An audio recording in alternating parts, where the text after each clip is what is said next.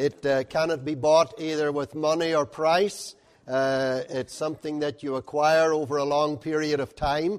And we've been around for a while, Yvonne and I. We are now in our shining 70s. Of course, she's just crossed the borderland of 70 a month ago. But you're not supposed to tell a woman's age, but I know she doesn't look like it. But anyhow, we're delighted to be here. There's so much that we identify with in all the ministry that we have heard about, because we also have very much a missionary interest. If I live to the month of May, it will be 54 years since I began to preach. So I've been around for a while. Started when I was 19 and now I'm 72. And that has taken us to many different places with this glorious message of the gospel of redeeming love and grace. And we have so enjoyed all our experiences of sharing the message with people beyond the Emerald Isle. We live in a very beautiful island, the island of Ireland, and we live at a beautiful seaside resort, and you are very welcome to come, but not all at the same time. It's lovely to renew fellowship with Patrick and Pam, the Davis family, who came through our way some years ago. And we heard about Elizabeth, their daughter, was in touch with Wesley, our son, and his family this morning already. By now, of course, it is 4 o'clock or 5 o'clock in the afternoon back home. But they are praying for us here today. Talking about missionary interest, not only in our own lives, but also in the life of our eldest of three, Wesley, and his wife. They're involved in an amazing ministry, and if you want to go on the internet and check with Emmanuel with an I, emmanuelstudios.com, you will see something of a ministry that goes out from a small porta-cabin in the backyard of Wesley's uncle, my brother-in-law, who is now 78 years of age and who has dedicated the greater part of his life to producing Bible stories and also the stories of great missionary statespeople. And I have in my hand the story of David Livingstone, the pioneer missionary and explorer, of course, in Africa. And this is now going out in 12 to 14 different languages.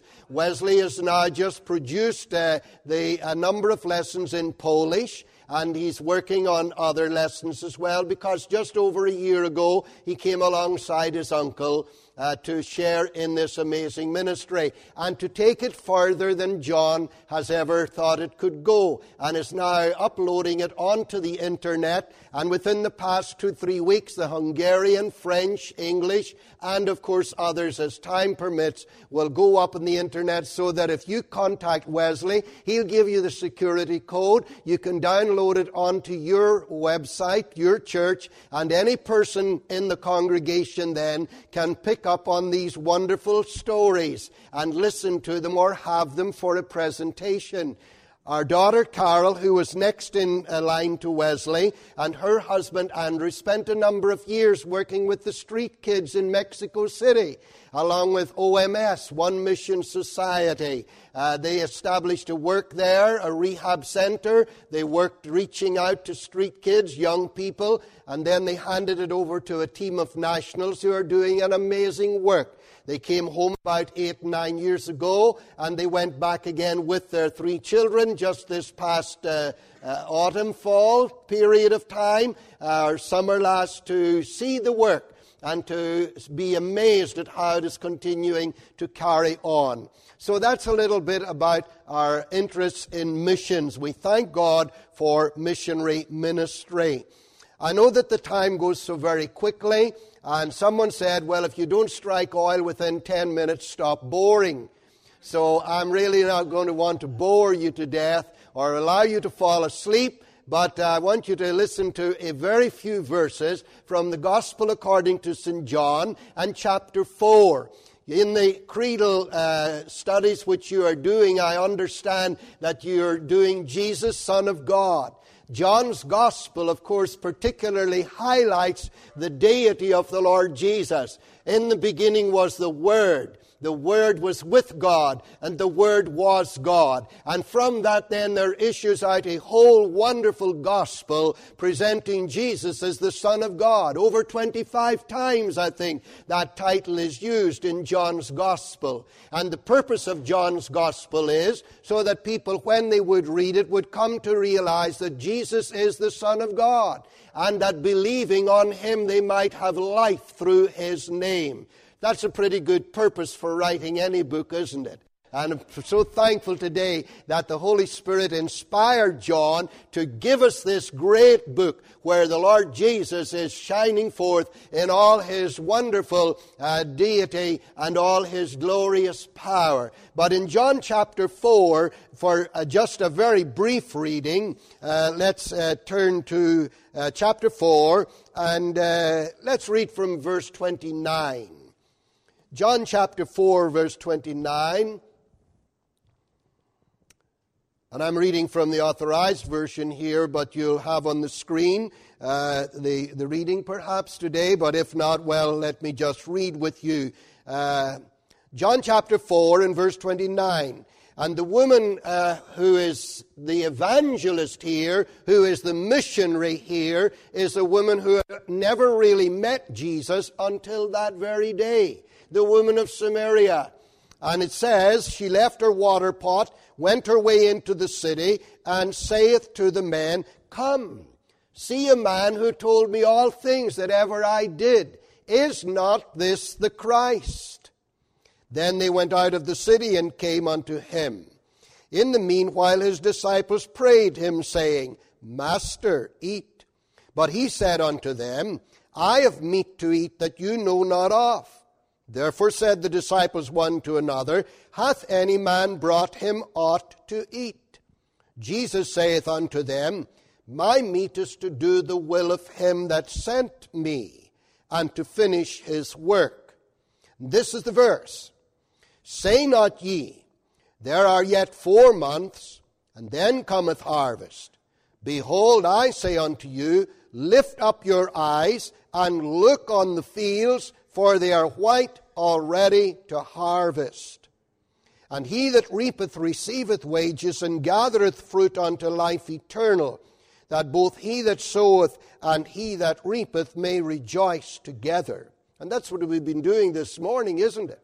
We've been rejoicing together, listening to all these individuals sharing of the different ministries that they're involved in, and then those who are engaged in real missionary outreach, like the couple or 3 special couples that we have just introduced you to as well today, that we rejoice together. And herein is that saying true. One soweth and another reapeth.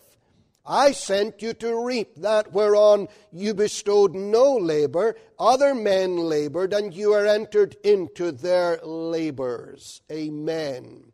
And may the Lord bless His word to our hearts.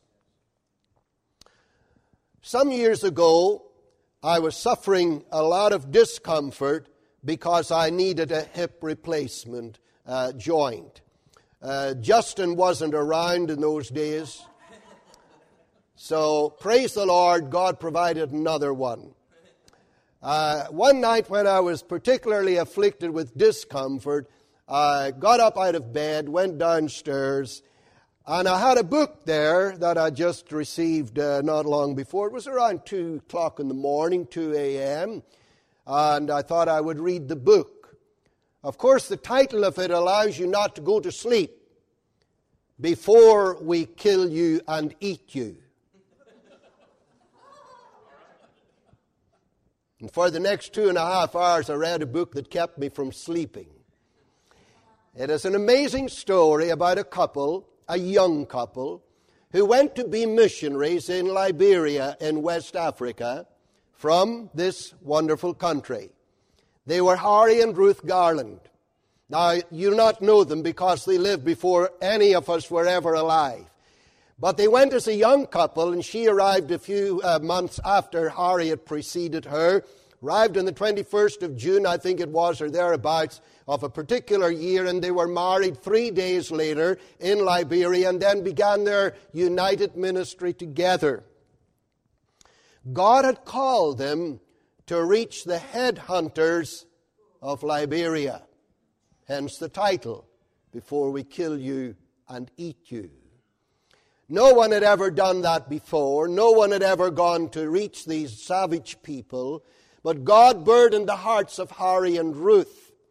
And when they went to reach this tribal people, God gave them tremendous success, so that these people, who were in the state that they were in, were gloriously reached for the Lord Jesus Christ and transformed by that glorious message that Christ Jesus came into the world to seek and to save that which was lost.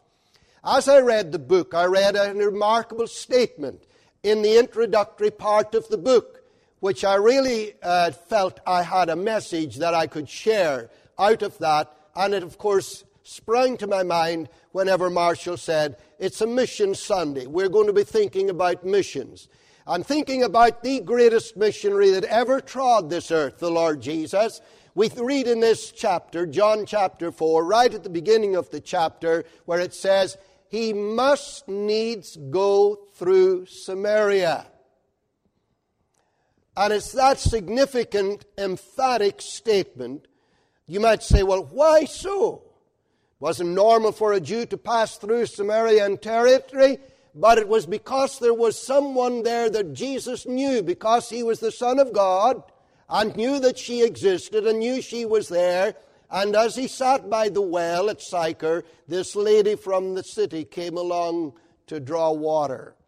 And as he began to engage her in conversation, he leads her along so beautifully in the narrative of the story, and it's almost like he's peeling layers off an onion in her life, because he gets deeper and closer in until she begins to feel he knows more about me than I ever knew about myself. Yes, you have had 5 husbands, and he whom you now have is not your husband. And she said, in that saidst thou truly. And God was beginning to open up her conscience and her heart. And she said, I perceive that you are a prophet, the Messiah. He said, I that speak unto you am he. And there's missionary vision on the part of the Savior. He wanted to reach one woman. And where we go in the world to reach people, whether we reach one or many, everyone is precious. There were many Samaritans. All of them were precious to the Lord Jesus. There was no racial barrier or creedal barrier between them and him. As far as their need was concerned, he saw them as a reachable people. But by reaching one, he then began to reach many. And it's not how many we reach sometimes, it's the strategic significance of the ones that we do reach that then can amazingly turn great doors wide open, because someone said, great doors swing on small hinges. Jesus reached one woman at the well, and through it she said, come, see a man who told me all things that ever I did. Is not this the Christ? The disciples had returned. They had been in the town buying bread. And as they came back, he said, I have meat to eat that you do not know of. And they said, has someone given them something to eat? And at that point in time, I think I see them in my mind's eye as they look up the roadway. And here is this lady coming, and many are coming out of the city, walking behind her, traveling out to the well to see what this person, who this person is. And then the Lord Jesus said, lift up your eyes and look on the fields. And whilst it may have been harvest, and there may have been that natural kind of context to what he said, I think he saw a greater harvest, a harvest of people walking down the road. And he said, it's harvest time. And friends, it's harvest time. If ever it was harvest time, now is harvest time in the world. And whilst in Western Christendom there is a laxity and a lukewarmness and a dilution of evangelism and the depth of it, in the Eastern world and in China and in Africa and other countries and even in Iran, God is doing amazing things. We met a young man a couple of weeks or 3 ago in Edinburgh. His name is Solomon. He came from Pakistan. He had played on the national hockey team of Pakistan. He's now coaching our grandson in hockey in Edinburgh. But Solomon has been wonderfully converted. And he said, you know, Pastor, he said, in Christmas time past, I had 100 people, Muslims, Sikhs, and Hindus, he said, gathered in Edinburgh for a Christmas event, and he said, we preached the straight gospel to them. And God is working in their lives, bringing them to the cross of Jesus. What an amazing and wonderful young man, radiant. And he said in Pakistan, when they give us an alternative, deny or die, we always say, die. Never deny. Always die. But getting back to the story about the garlands, in the book I read this phrase, and here's the first point. We have a humanity that is too precious in the sight of God to neglect. We have a humanity that is too precious in the sight of God to neglect. The preciousness of a man or a woman to God is beyond our comprehension. The value of life is so important. Someone shared on the screen about the importance of the unborn child. Unborn children are dispensable. They are a thing to many people in a modern society. But to the people of God, they are not things. They are people. To be saved, to be rescued, to be preserved, whose lives do have value. And when Cain slew Abel at the very beginning of human history, we see the value that God put on human life. He said, where is Abel your brother? How do I know, said Cain, am I my brother's keeper? Oh, said the Lord, the voice of your brother's blood is calling to me from the ground. Abel's blood was valuable in the sight of God. Do you know why? Because he is made in the image of God. And you and I are created in the image of God. And that gives us inestimable value. No other level of God's creation is on a level of our level. We are unique. He has stamped His image. Though through the fall it may have become perverse, by the grace of God and the preserving of the hand of God, it's not totally eradicated. There is a worshiping capacity there that the Holy Spirit reaches out to, and people like you and others who are involved in ministry are reaching out to people who are reachable. Reachable. And the Lord is working through your lives, and He will continue to do so as you are led by Him. The preciousness of individuals. Harry and Ruth Garland believed that the head-hunting savages of Liberia were precious to God. And they were prepared to put their lives on the line to reach the headhunters of Africa. God may never call you into such an environment. But my dear people, wherever God calls you to serve Him, He's calling you because the people He's calling you to are valuable to Him. And you are valuable to Him. I don't know you at all today. Certainly know Justin and Marshall from they were small little boys and their family, and praise God for the connection that has gone through the years. But I don't know you, but the Lord knows you, and there's no one that is without value. No one that is without value. You are a precious jewel, so very rare. He gave just everything to make you His own, God has a plan for you. And I trust today that we see humanity as precious in the sight of God, too precious to neglect. We have a remedy, or we know a remedy for the ills of the world that is too wonderful to withhold. That was the second statement.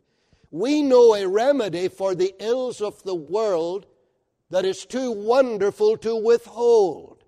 God has given to us a treasure. He has given to us a message. He has given to us a champion, Himself. And He says, I want you to go in my name. And I want you to tell people about me. I want you to bring before them the radical wonder of the cross. The radiant cross.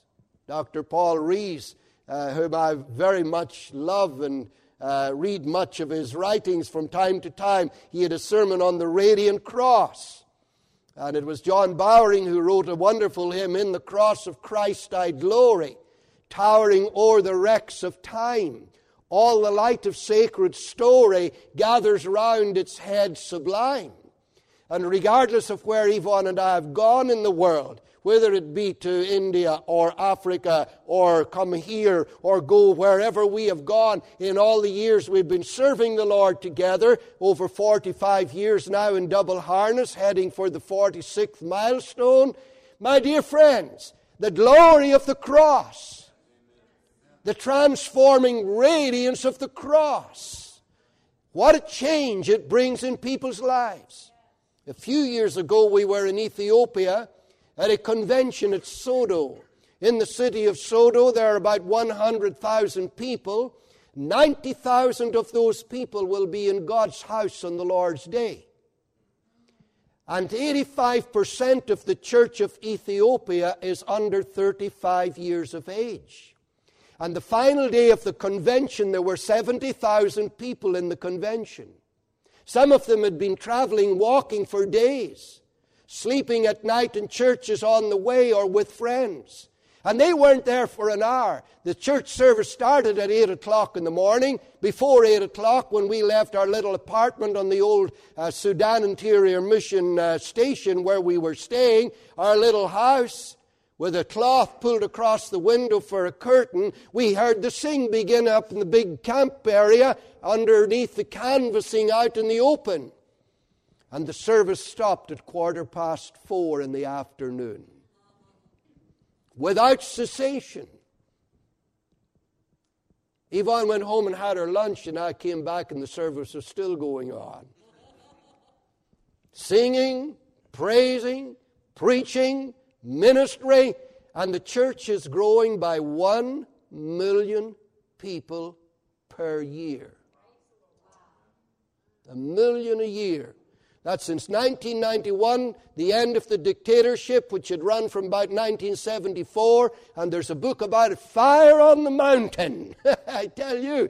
And the remedy for the ills of Ethiopia is the remedy for the ills of America.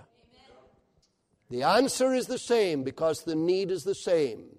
And the remedy is the blood of Jesus. Someone spoke, I met a brother in India who was suffering from cancer, and he said, God spoke to me one night, and he said he spoke to me about the chemotherapy of the blood and the radiation of the cross. Hallelujah. Praise God, we have a remedy for the ills of the world, and the blood of Jesus Christ, God's Son, goes deeper than the stain has gone. It saves from the guilt of an unforgiven past. It cleanses from the impurity of an impure heart. And it saves and sanctifies wholly and brings us all the way to glory. And still in heaven our theme will be the precious, precious blood. The third thought is this: we have a Christ who is too glorious to hide. We have a Christ who is too glorious to hide. When he came along the road and he sat down by the well side at Samaria, outside the city of Samaria, she didn't know who he was. But before she left and before that day expired, she knew that he was the Christ. the Son of God. And I believe in Jesus Christ, the Son of God. Many years ago, there was a brother who was serving the Lord, and he was in a church, and it was an Anglican church, and it was pretty dead. Wasn't much life in it, but they were saying the creed. And when they came to that point, they were going along, and then they came to that point, I believe in the Holy Ghost. This brother said, hey, hallelujah, I believe in the Holy Ghost too. I believe in the Holy Ghost. I believe that Jesus Christ is the Son of God. And praise God today, He is too glorious to hide. His sinless life, His sinless being, His glorious sacrifice, His triumphant resurrection. Oh, in a few weeks' time, we'll be celebrating that event. Up from the grave, He arose with a mighty triumph over His foes.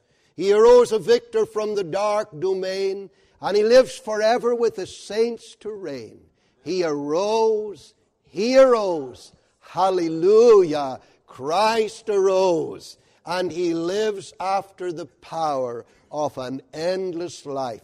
Death hath no more dominion over Him.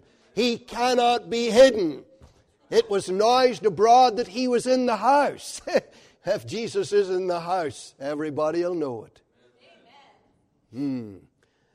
And praise God, whenever the headhunters of Liberia saw Christ revealed through Harry and Ruth Garland, and the message that they presented, they were brought from darkness to light. You see, the Bible says, if our gospel be hidden, it is hidden to those that are lost. The God of this world hath blinded the minds of those that believe not. But then it goes on to say, God who commanded the light to shine out of darkness hath shined in our hearts to give the light of the knowledge of the glory of God in the person of Jesus Christ. Why we would ever want to hide Jesus? You know, when Marshall started dating Jessica, he took her around and he thought she was the nicest thing he had ever seen. And he wasn't one bit ashamed. Justin and Casey, they weren't a bit ashamed to say, well, this is her, you know. And we all feel like that a little bit, don't we? Or a big bit. That's good. We're not ashamed of the spouse that God has given to us. You know something? I'm not ashamed to own my Lord or to defend His cause. Maintain the glory of His cross and honor all His laws, for it was at the cross that I first saw the light. And the burden of my heart rolled away. It was there by faith I received my sight, and now I'm rejoicing all the day. The last thought is this: we have an adventure that is too exciting to miss. We have an adventure that is too exciting to miss. Could Andrew and Peter or James and John, who had plied their fishing nets at Galilee, gone home in the evening, mended nets, got back out on the little boats? In a few weeks' time, we'll be there again with a group of 50 people in Israel. We'll be there for the 70th anniversary, the 14th of May. We're going to be landing there at Tel Aviv, and we're going to be at Galilee. Could they ever have thought that when Jesus said, "Follow me," that the ministry that would issue out of their lives just by leaving those nets and following Him would be such an adventure? Now, it wasn't all easy, but adventures are more than just sunshine. 60 Years of Thorns and Roses was a book written by a man called E.E. Shellhammer. Thorns and roses go together. Yeah, we all have thorns and roses in our lives. We have the dark periods and the brighter periods. All sunshine makes a desert. God sends difficult times, but it's still an adventure. And my tomorrows are unknown to me, but with Him at the helm of my life, it's always exciting. I never know exactly what's going to turn up. Just a couple of weeks ago, about a month ago, through our radio program, we heard about a couple who had come to know the Lord. One, the husband, a year ago, been involved in Mormonism. He'd been involved in the troubles in our country, bitter heart, began to listen to the message of the gospel through the radio ministry. We've been doing it now since the year 2000, 18 years now. And he began to say, you know, this man has got something I haven't got. And then he was wonderfully saved a year ago. He had married a girl that he had met some years previously from Poland, who was a Mormon missionary to Northern Ireland. She had been 30 years in Mormonism. 3 months ago, Evanan was wonderfully saved. And what a ministry she will have to Mormon people, bringing the gospel to them, as he will have reaching out to his people who come from a very different side of the spectrum. But it's the adventure of doing this and picking up the phone and talking to this guy, Brendan Foster's his name, and hearing him tell his story, because as a little boy when he was playing football with his brother, he got kicked in the eye and lost the sight of both eyes. And so he grew up as a blind man, and now he's probably in around 50 years of age, just converted a year ago, and whilst he may not see with these eyes, praise God, the eyes of his heart have been opened. And the light has shone in, and to me that's an adventure. The adventure of serving the Lord. Would you want to miss an adventure? No, you wouldn't, sister. Praise the Lord. You're at least one. That's one ready for the adventure. Amen. Anybody else like to be on the adventure of going with Jesus where He wants you to go? Because there is a humanity that is too precious to neglect. We do have a remedy that is too wonderful to withhold. You ever got a salesman who's 100% convinced in the product he's selling? Somewhere maybe in the back of his mind he might have a little reservation. I have no reservations in the back of my mind about the product that I'm presenting. Because it's not about me. And it's not about a man-made thing.